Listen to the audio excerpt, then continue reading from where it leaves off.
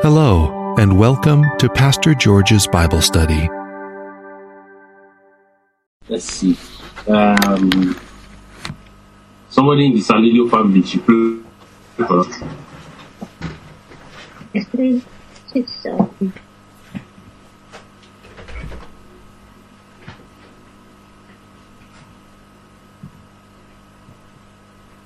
Dear Lord, we thank you for this day that you have given us and added another day to our lives. And we thank you for this Bible study that we have gathered in your name. And we pray that your Spirit will be upon us, especially Brother George, when he teaches us your word. And help us to not only learn from it, but to apply it to our lives and to spread it to others so that they may turn away from the world and to turn towards you. In Jesus' name we pray. Amen. Amen. Amen. Praise the Lord. So this evening we'll look at a scripture in 2 Kings. We've looked at it before, but I just feel God might want to speak to us afresh from it. So 2 Kings chapter 4. We are going to read from verse 1 to 7.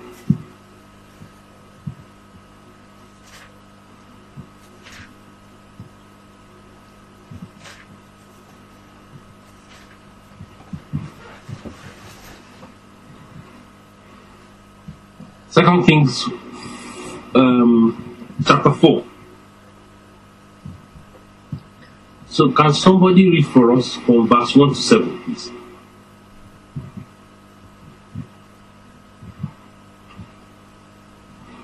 Bethel.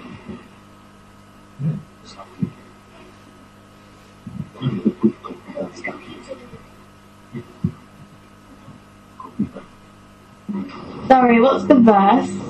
From verse 1 to 7. Thank you. Sorry.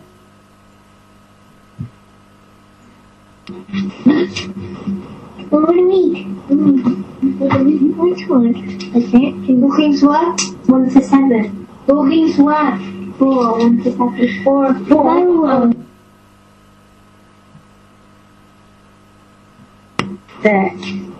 A certain woman of the wives of the son of the prophet cried out to Allah, saying, "Your servant, my husband, is dead, and you know that your servant feared the Lord, and the creditor is coming to take my 2 sons to be his slaves."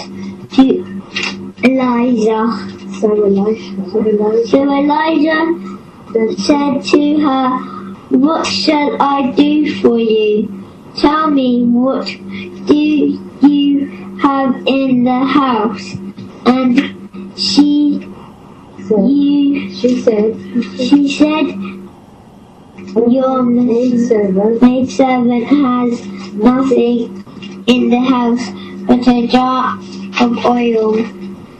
Then he said, "Go borrow vessels and from everywhere, from all your neighbors, empty vessels.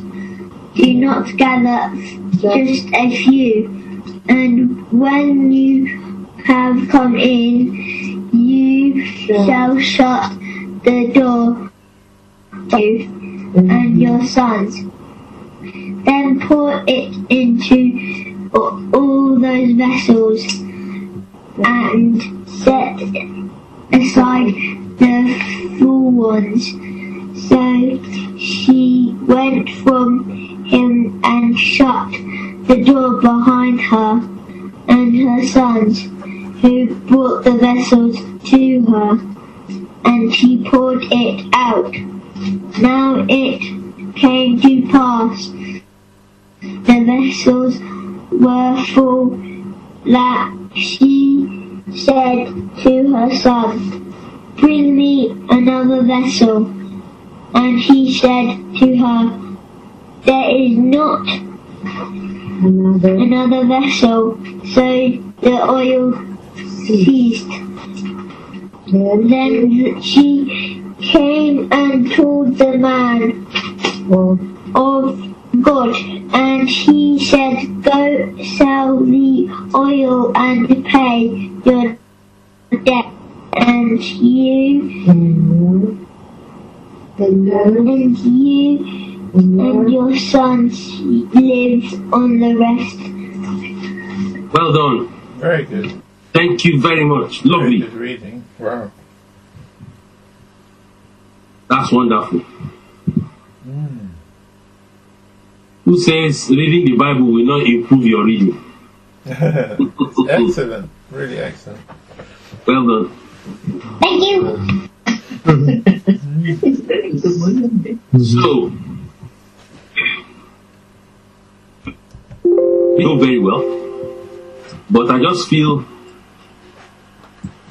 the Holy Spirit will want us to trash it again, to get spiritual wisdom for what He wants us to do, even in these days and the days to come. We know the story. The Bible says, a certain woman of the wives of the sons of the prophets cried out to Elisha, saying, "Your servant, my husband, is dead. That your servant feared the Lord, and the creditor is coming to take my 2 sons to be his slaves."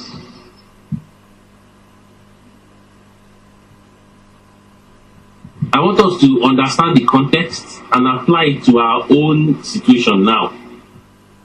The Bible said, a certain woman of the wives of the sons of the prophet cried out to Elisha. Why did she cry out? She cried out because she was in a desperate situation. She cried out because what she herself and her sons were passing through was not favorable. The same thing applies to us, beloved brethren. We need to cry to God to come and help us, even in the spiritual state we are in. Not necessarily personally, of course it can be personal for some, but also as the body of Christ in the world today. Look at the situation. She said, "Your servant, my husband, is dead."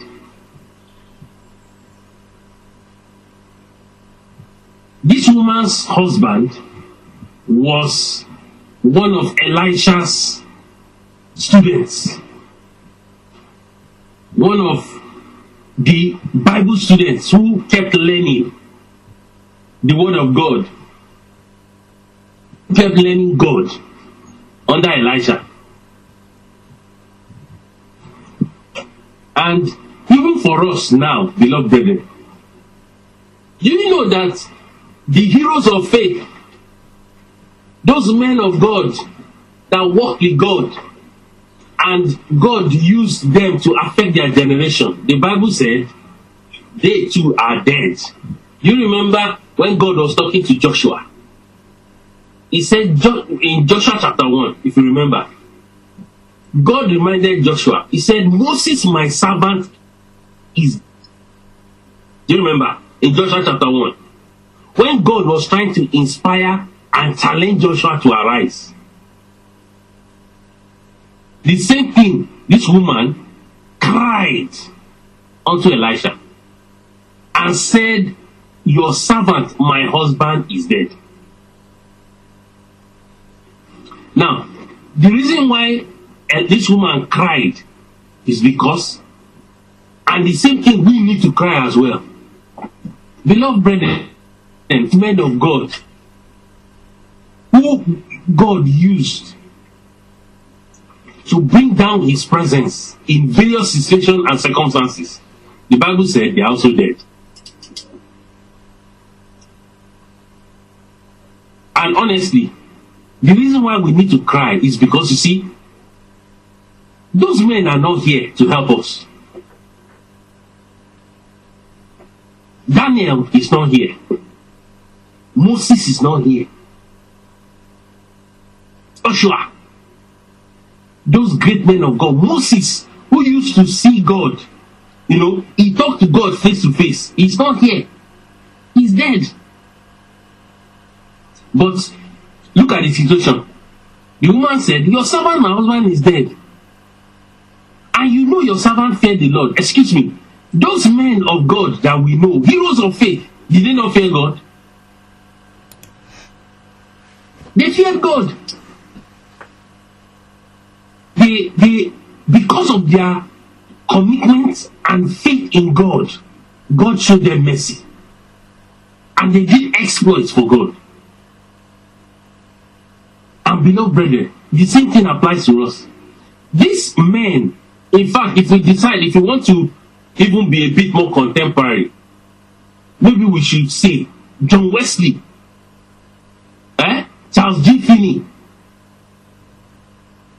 and the likes of them, Smith Wigglesworth, they are dead. If we want to become more contemporary, that's why I mentioned those names. A.W. Tozer, great teachers of the Word of God, they are dead. And that's why, beloved brethren, we need to cry. Because you see, these people, God used them to affect a lot of people. Even Billy Graham, excuse me, is he not dead? He's dead.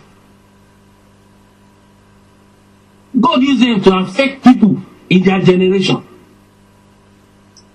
And I sense that even, this woman crying to Elisha, I want you to see it as she is crying to God. She's not just crying to another man. She's actually, I know the Bible mentions she cried to Elisha, but for us, we don't have any man to cry to. Because all of them are dead. With any man to cry to. The only person we can cry to is God. So we notice here that she cried to Elisha. Now look at the bad situation. The Bible says, and the creditor is coming. Take note of it. The creditor is coming to take my 2 sons to be his slaves. Beloved brethren, if we do not cry to God to come and help us, the creditor, the devil, he will have a hand and make people his slaves. He has already started. Look at the scripture here. They said the creditor is coming. He's coming to take my 2 sons to be his slaves. Beloved brethren, if we do not cry, if we do not cry for God to help us, to give us boldness, to preach the gospel, to give us strength for him in this wicked world, excuse me, do you know what is going to happen? The creditor, the devil, he will come and make our sons and daughters his slaves. And you do not want to leave that legacy. You've opened the door of opportunity for the enemy to come and have a field day. We don't want that. That is why we need to cry. Cry, meaning we need to call on God. That's what I mean. It's not physical crying. It can be physical for some people. But a genuine sense of despondency to look up to God for help. We need it. We cannot be comfortable with the situation on ground.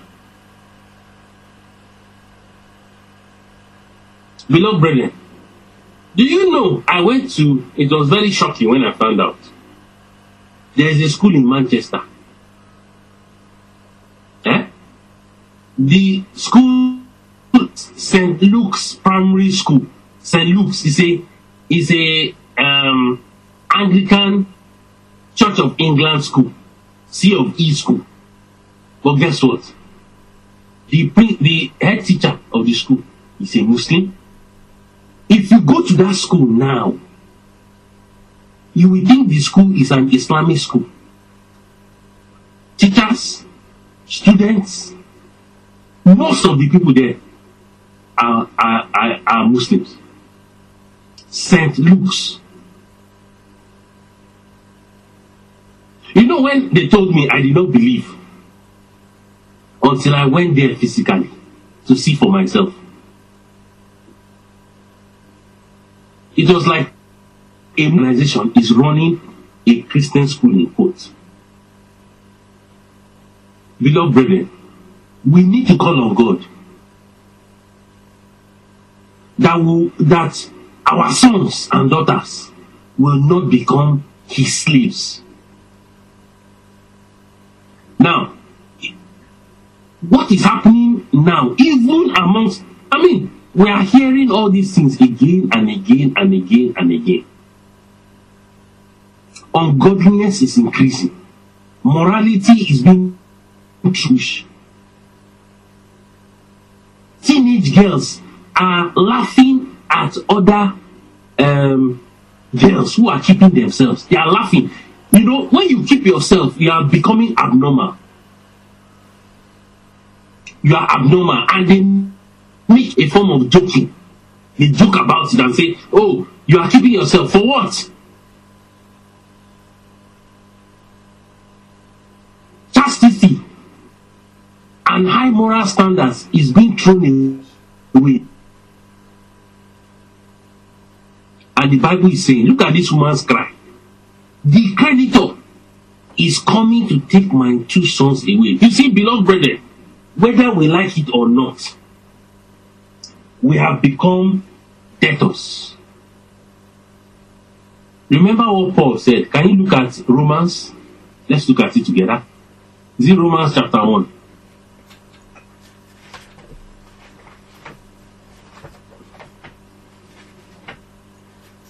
We'll come back to 2 Kings. Look at verse 14. The Bible says, I am a debtor both to the Greeks and to barbarians, both to the wise and the unwise. Look at verse 15. So, as much as is in me, I am ready to preach the gospel to you also, to you who are in Rome also. Do you see how Paul is responding to his indebtedness to men? This woman we are reading about, the creditor, because the husband owes the creditor was coming to come and take his 2 sons to become his slaves.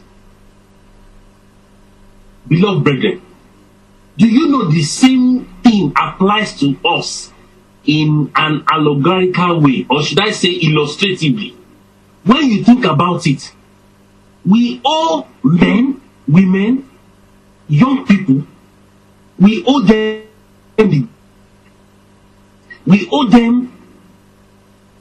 the message of Jesus. And if we don't pay our debt, beloved brethren, the enemy will come and take us to be slaves. If we don't pay, if we are not conscious about paying our debt, we are going to become slaves to the enemy. And it's important to appreciate this. Let's not think that let's not be comfortable and say, well, I'm okay as long as I'm eating, drinking, I have a roof over my head, I'm paying my bills, everything is okay. The Bible says, woe unto those who are at ease in Zion. We cannot accept the present situation. That is why the first response should be a cry unto God. That's the first response. Everything starts in the place of prayer. We must not accept, let's give another example. Do you remember Nehemiah? Nehemiah only heard about the terrible situation that was in Jerusalem. The walls of Jerusalem were broken down. He just heard the news. He hadn't seen it. Remember, he hadn't seen the situation in Jerusalem. He only heard the news. And what he heard drove him to the place of prayer. Should we look at Nehemiah? Let's open our Bibles. We'll come back to 2 Kings. Let's look at Nehemiah. Chapter 1.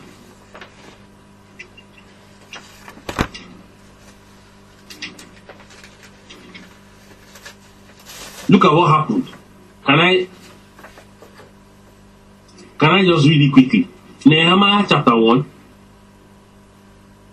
We'll start reading from verse 1. It says, the words of Nehemiah, the son of Hakaliah.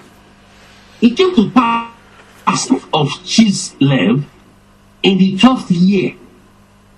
In the 20th year, as I was in Shushan, the citadel, that Hananim, one of my brethren, came with men from Judah. And I asked them concerning the Jews who had escaped, who had survived the captivity, and concerning Jerusalem. And they said to me, the survivors who are left from the captivity in the province are there in great distress and reproach. The wall of Jerusalem is also broken, that his gates are burned with fire. Verse 4. So it was, when I heard these words, that I sat down and wept, and mourned for many days. I was fasting and praying before the God of heaven. Do you see Nehemiah's response? And he said, and I said, I pray, Lord, God of heaven, O great and awesome God, you who have kept your covenant and mercy with those who love you and observe your commandments, please let your ear be attentive, eyes be open, that you may hear the prayer of your servant, which I pray before you now. I'll stop there.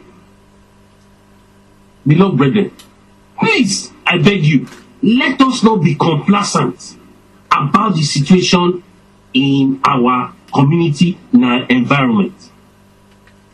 Let us take up the arm of prayer and ask God for help.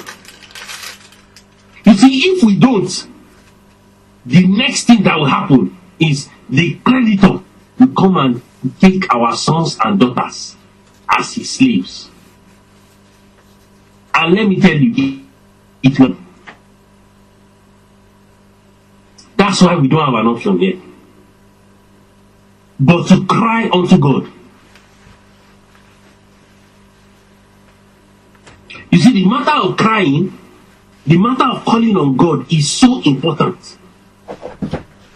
When believers do not call on God for help, the situation continues, and rottenness, corruption becomes the order of the day.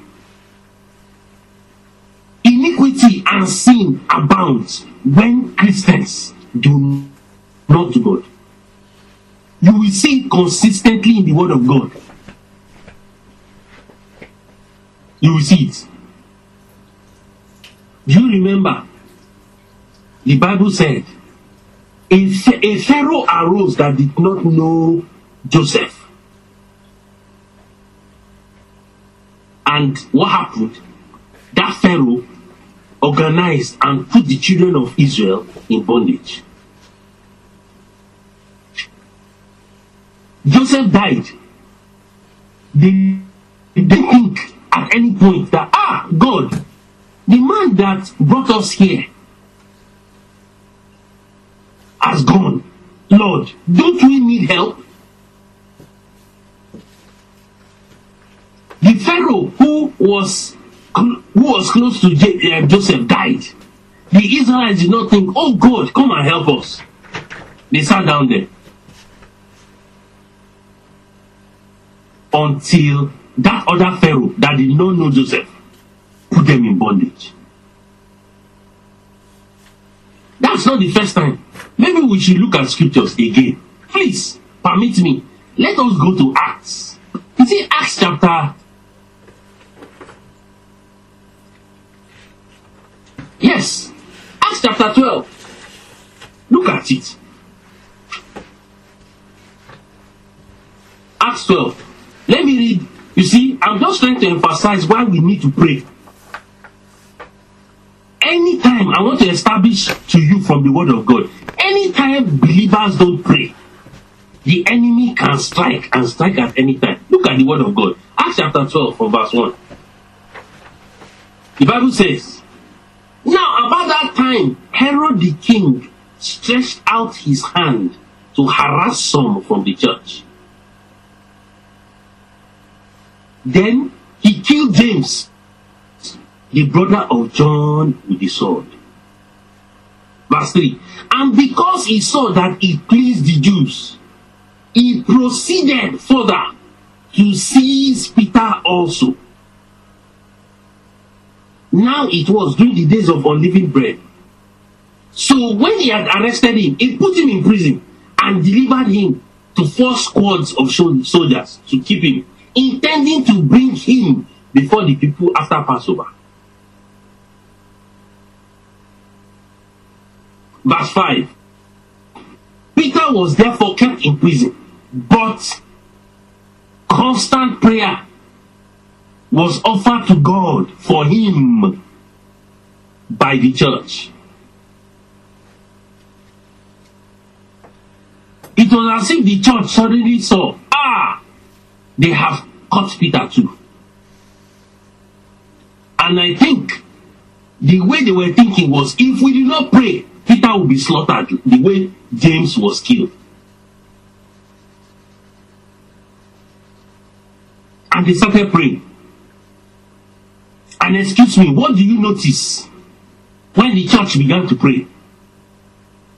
The Bible said in verse 6, and when Herod was about to bring him out that night, Peter was sleeping, bound with 2 chains between 2 soldiers, and the guards before the door were keeping the prison.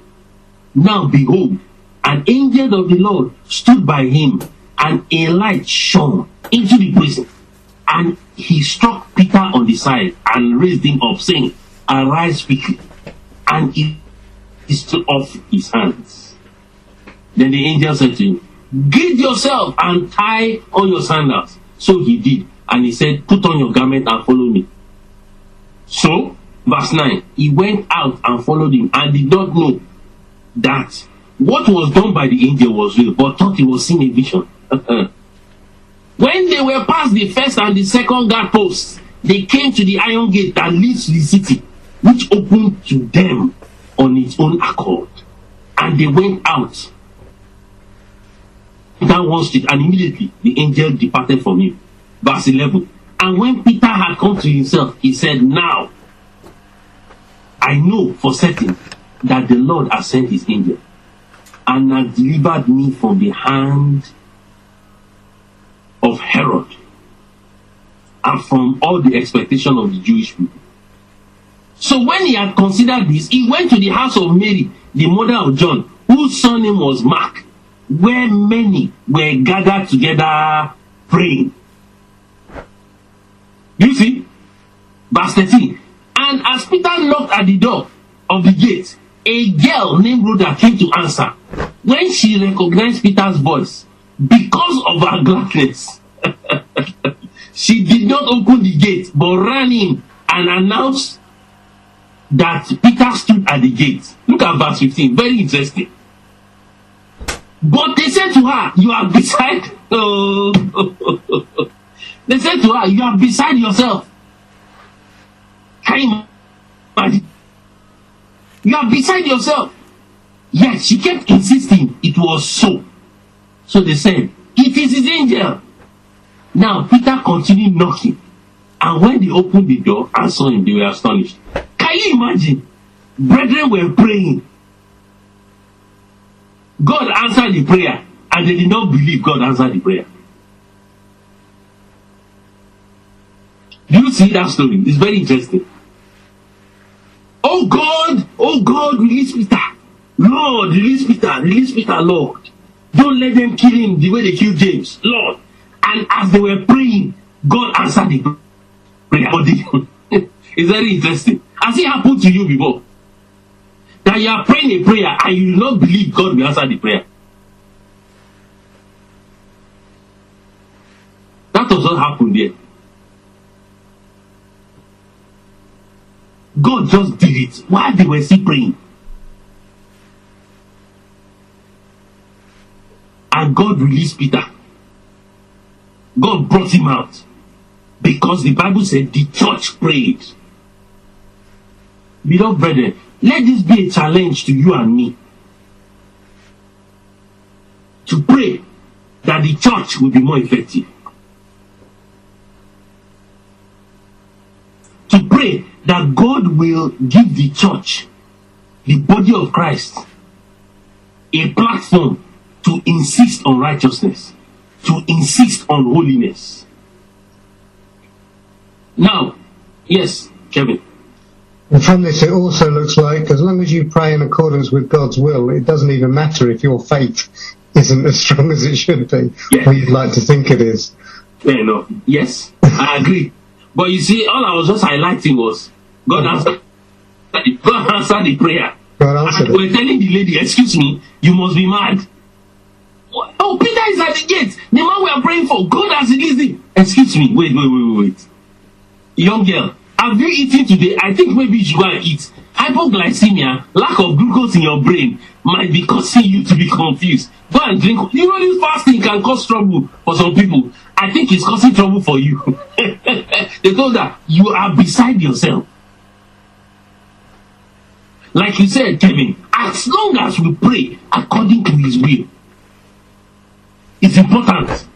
We're not just asking us to start praying some prayers that have no foundation in the word of God. No. All God is asking us is to take responsibility on his behalf. Look at it. The Bible said Herod stretched forth his hand and seized Peter. The church said, no way, we are not accepting this. And they went. You see, this is encouraging my heart.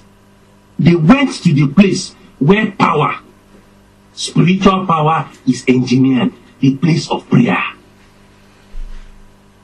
You know, if it's in this generation, you know what the church will do first? They will go and write petition. They will send petition around, sign. People are more inclined to do petition, to talk. They don't pray first. They think prayer does not work. They think prayer is old-fashioned. How can you say we should pray? We have to do something. And there is no faith in prayer anymore. Petition. As long as you get 2.5 million signatures, they will listen. Excuse me. Who told you? It's prayer that does the work. Look at that widow. She cried. Nehemiah cried. God is challenging us to go back to the place of prayer. It's so important. And you will see in that 2 Kings why the secret place is so important. Let's go back to 2 Kings chapter 4.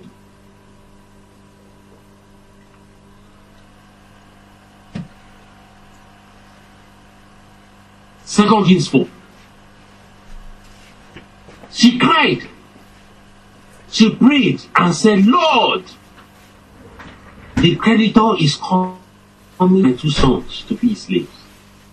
And look at, as if God, you see, like I said, we're just using Elisha here to represent God in a sense. Look at what Elisha said to her in verse 2. Look at the question. What shall I do for you? Beloved brethren, do you know that when you take matters to God in prayer, that is one of the best things, in fact, the very essential thing to do. You go to God, the Almighty, the maker of heavens and earth, and present the matter before him. The Bible is telling us, the question was asked her, what shall I do for you?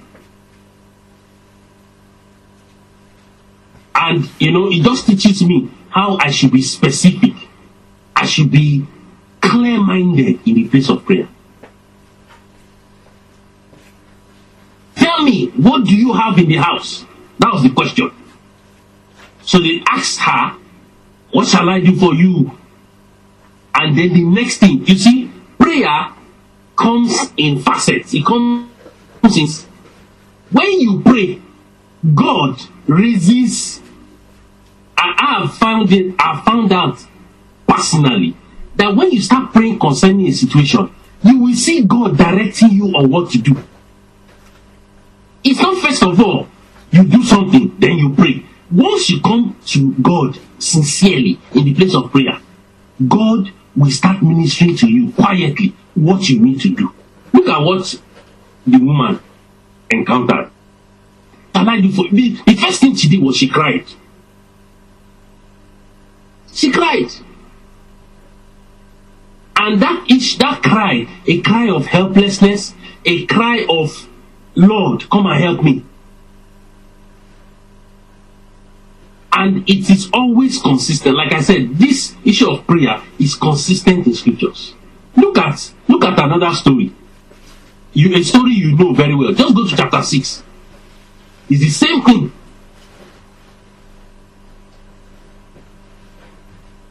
They went to cut trees so that the sons of the prophets, and they went with Elisha. The Bible said, as one of them, look at verse 5. As one of them was cutting down a tree, the iron axe head fell into the water. The Bible said, and he cried out and said, alas, master, it was borrowed. He cried, Lord, have mercy. My falling into the water, and it was borrowed. Have mercy, help me. The man did not just ignore the situation.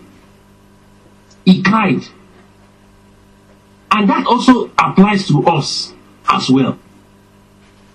When you lose your cutting edge as a Christian, do you just explain it away, or you also cry out to God and say, Lord, help me, my axe head is lost?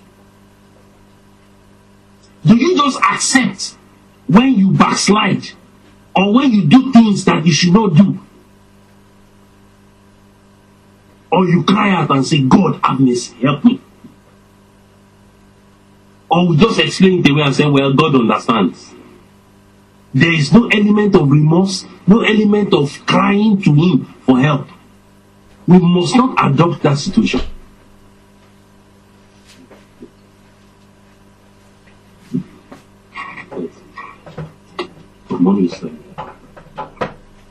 So it's so important that we have the tendency, we are very quick at crying on to God. We must have that tenderness of heart. That we are, once there's a situation on ground, you cry straight. That should be your automatic reflex response.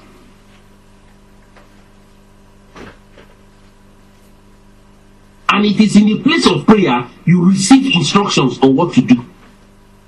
You don't go and do things first, and then you say, you now come and pray and say, Lord, rubber stamp what I've done. You pray first, receive instructions. Look at this man cried. He said, alas, master, exactly. Who is our true master? The Lord Jesus, isn't it? Put yourself in this story. You lost your cutting edge as a Christian. You lost your spiritual sensitivity. You've lost your passion for God. And you cry and say, Lord, help me. And the Bible said in verse 6, so God said, where did it fall? You see, it is when you cry that God steps in and says, okay, what's the problem? How can I help you? You've lost your cutting edge. Where exactly did it fall? Where did you lose it? So that you can be restored again. Every time people cry to God, God brings restoration. If you look at the story of the children, it's very interesting. Maybe we should do it. We should look at it. Let's go to Exodus. Just see the progression. The children of Israel. Maybe we should just do a quick study. Exodus. Talking about the Israelites and how they entered bondage and the response of the children of Israel. Look at it.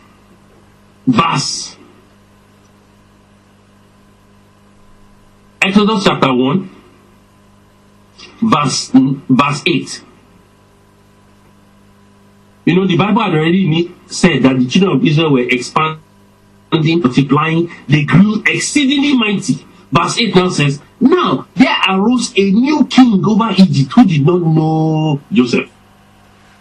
So he said to his people, look, the people of the children of Israel are more mightier, are more and mightier than we. Come, let us deal shrewdly with them, lest they multiply. And it happens in the event of war, they also join our enemies and fight against us. Verse 11. Therefore, they set taskmasters over them to afflict them with their burdens. And they built for Pharaoh several cities, Pithom and Ramses. And the more they were afflicted, the more they multiplied and grew. And they were in the dread of the children of Israel. Do you notice that as they set taskmasters over them with burdens, I did not see any prayer there. Let's continue. Verse 13. So the Egyptians made the children of Israel to serve with rigor. They made their lives bitter with hard bondage. In brick and in all manner of service in the field. All their service in which they made them serve was with rigor. Did you see any cry from the children of Israel? No. Let's keep reading. Then the king of Egypt spoke to the Hebrew midwives, of whom the name of one was Shipra and the other was Puna, and he said, when you do the duties of a midwife for the Hebrew women and on the bedstool, if it is a son, then you shall kill him. But if it's a daughter, then she shall live. Can you imagine a terrible decree? Killing of babies. That decree was sent. There was no cry. There was no prayer. And I thank God for those midwives. They feared the Lord and did not do what the king wanted. Verse 18. So the king of Egypt called for the midwives and said to them, why have you done this and saved the male children alive and all that? Do you see? Look at verse 22. I'm just going because of time. So Pharaoh commanded all his people, saying, every son who is born shall cast into the river, and every daughter you shall save alive. Excuse me, with all these decrees, did you hear of prayer by the children of Israel? God, come and help us. We didn't see anything. Let's keep reading. If we enter chapter 2, we now saw how God, in his mercy, started organizing their deliverance. But this took a long time. Look at it. Just because of time, I will leave that chapter 2. Sorry. We will leave chapter 2 and we go into chapter 3. The Bible talked about Moses and everything. Now, I want you to go to the end of chapter 2. Look at chapter 23. No, sorry. Verse 23 of chapter 2. The Bible says, now it happened. This was after Moses ran away. Now it happened in the process of time that the king of Egypt died. Then the children of Israel groaned because of it, and they cried out. And their cry came up to God because of the bondage. So God heard their groaning, and God remembered his covenant with Abraham, with Isaac, and with Jacob. And God looked upon the children of Israel and acknowledged them. Excuse me, this was after 400 and something years. For the first time, we hear that the children of Israel groaned. Groan translated into a cry. And it was their cry, the Bible said, came up to God. Excuse me, do you know that the children of Israel, while they were suffering through all this bondage and bitterness, excuse me, do you think they would have been complaining in their houses? Do you think they have been saying, oh, these Egyptians, they are just torturing us. This is terrible. Do you know? God heard those complaints. But God does not respond to complaint. He responds to cries. God does not respond to murmuring. He responds to cry. To a definite request from your heart, asking him for help. That is what God responds to. The children of Israel could have been complaining in their houses. Imagine them entering their house. Oh, see my back. See how that Egyptian just whipped me. Excuse me. Is that equal to praying to God? No. They can murmur and complain themselves. But God is saying, I have not heard them talk to me. I have not heard them cry. But when they cried, look at it. They cried out. And their cry came up to God because of the bondage. So what's God teaching us? What's God emphasizing to our hearts today? He wants us to take our prayers serious. God hears. Let's not think he doesn't hear. He hears our prayer. That's the word of God. The prayers come up to him. And the Bible said at the end of that verse, God looked upon the children of Israel, and in verse 25, and he acknowledged them.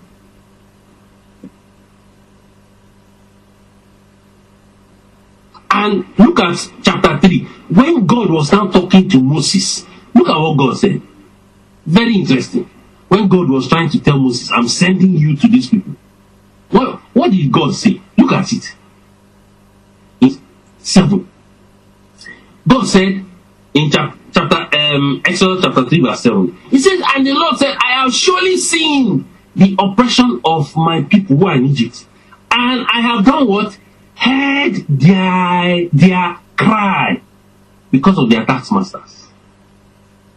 For I know their sorrows. So I have come down. You see? As they cried, God said, I am coming down.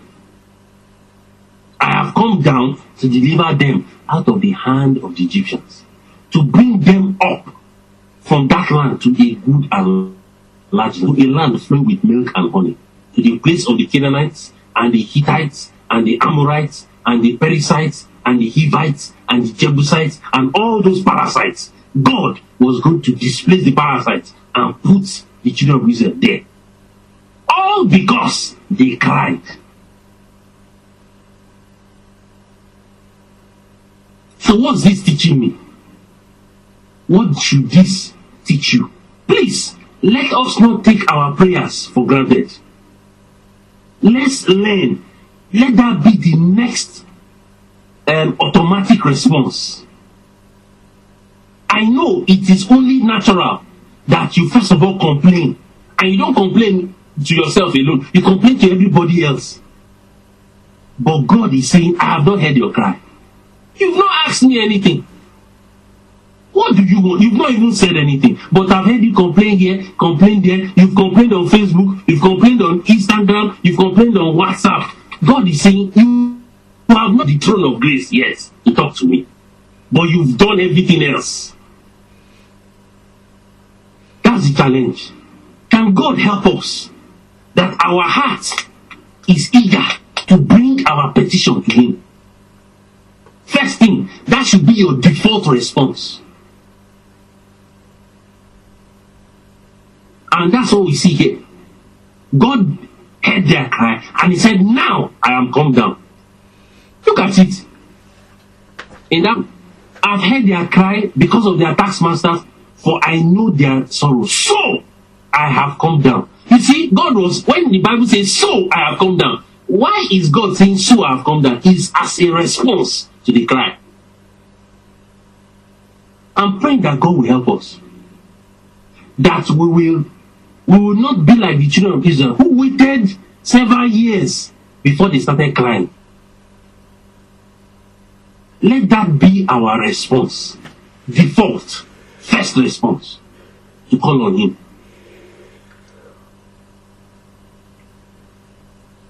It be the part and parcel of our way of thinking.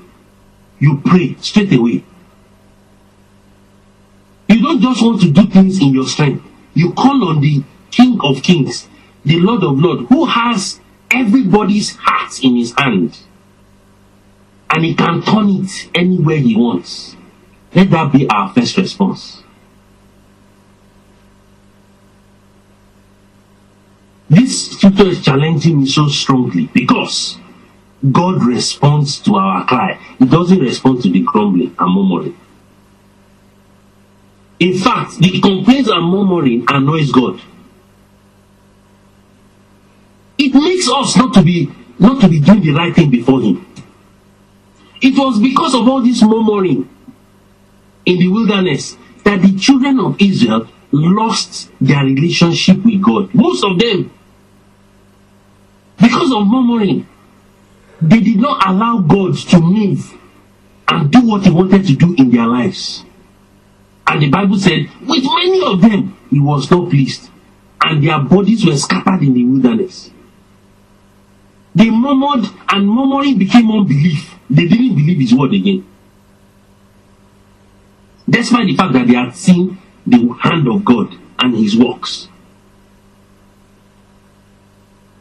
You know, may God help us that our hearts are so tender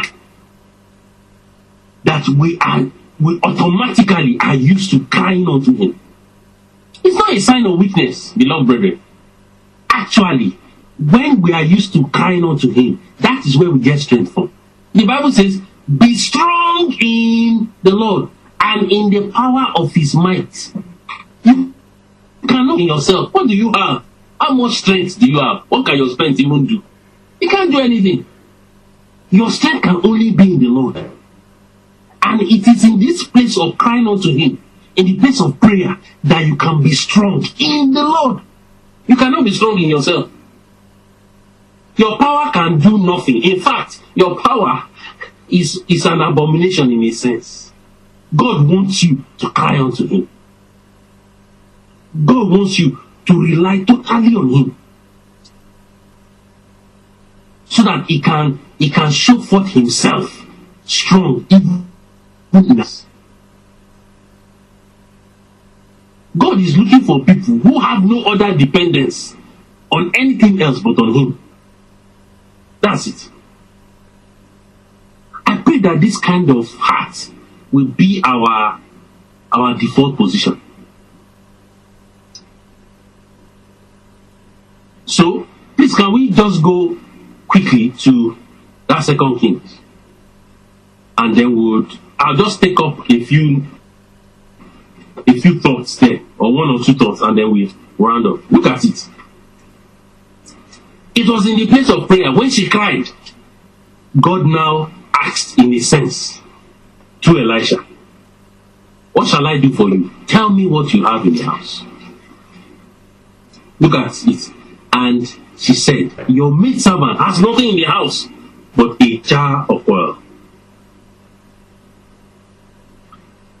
Do you see that it is what the woman had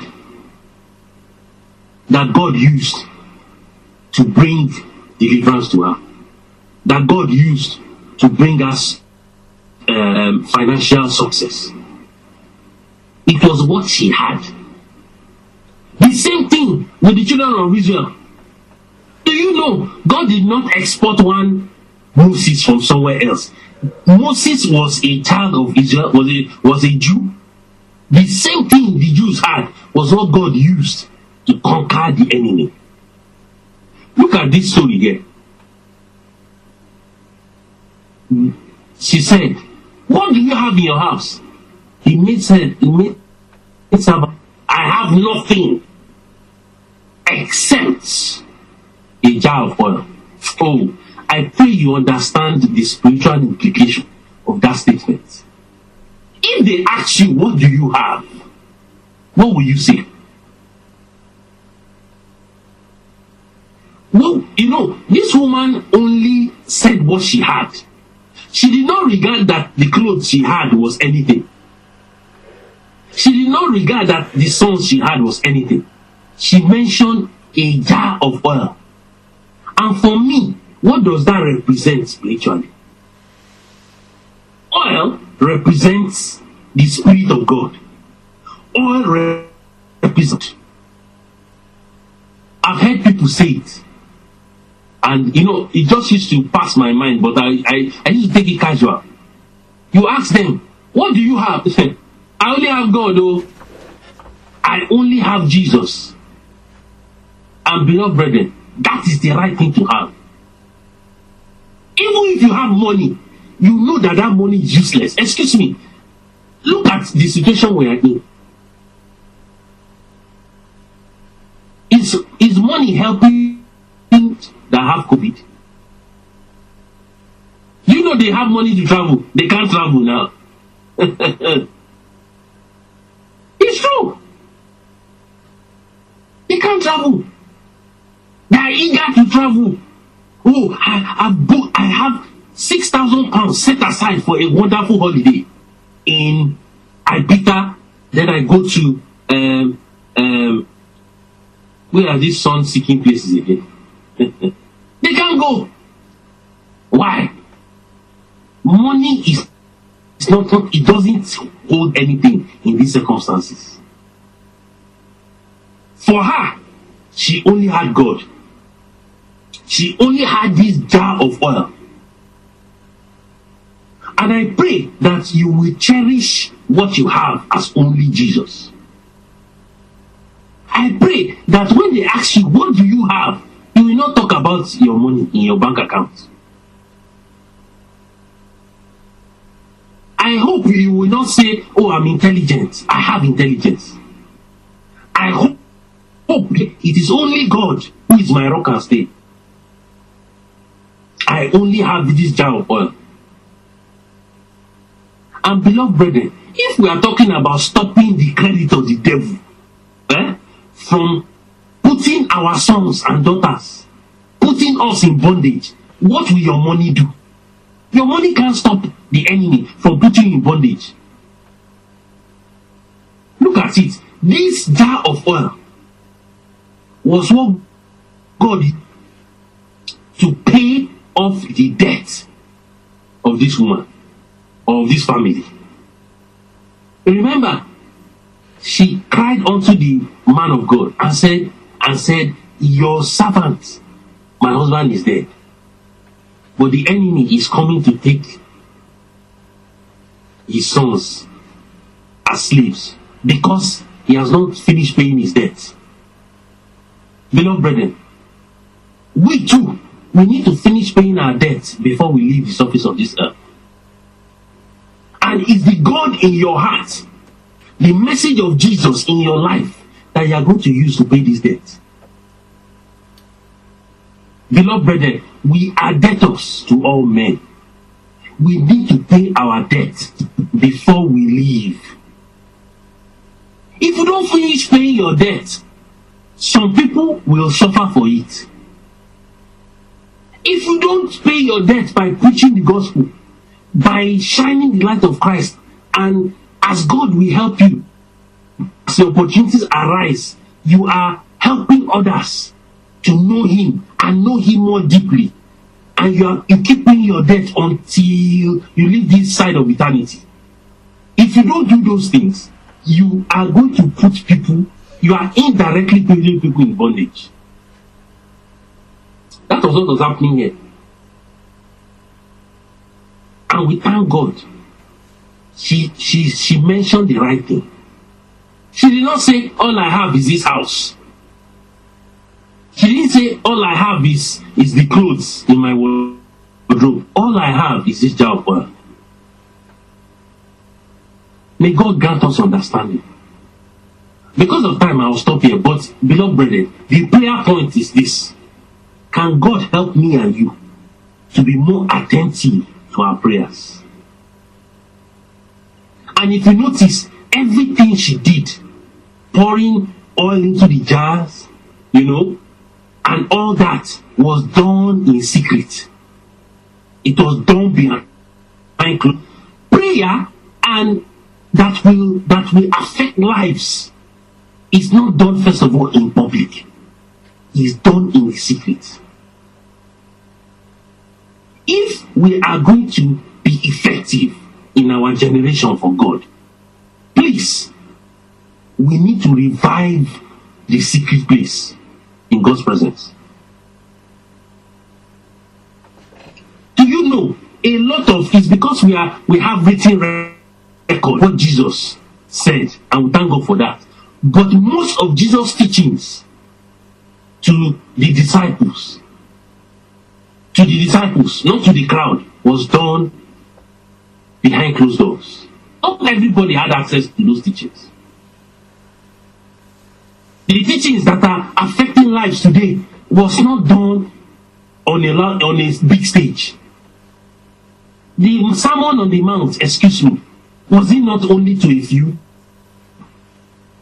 Matthew chapter 5, chapter 6, chapter 7. Great teachings that if you follow those teachings alone, you're on your highway to heaven. Great teachings. It was not done with the crowd. It was done in the secret with the disciples. If we are going to be effective, beloved brethren, let your secret place, your secret light fire for God.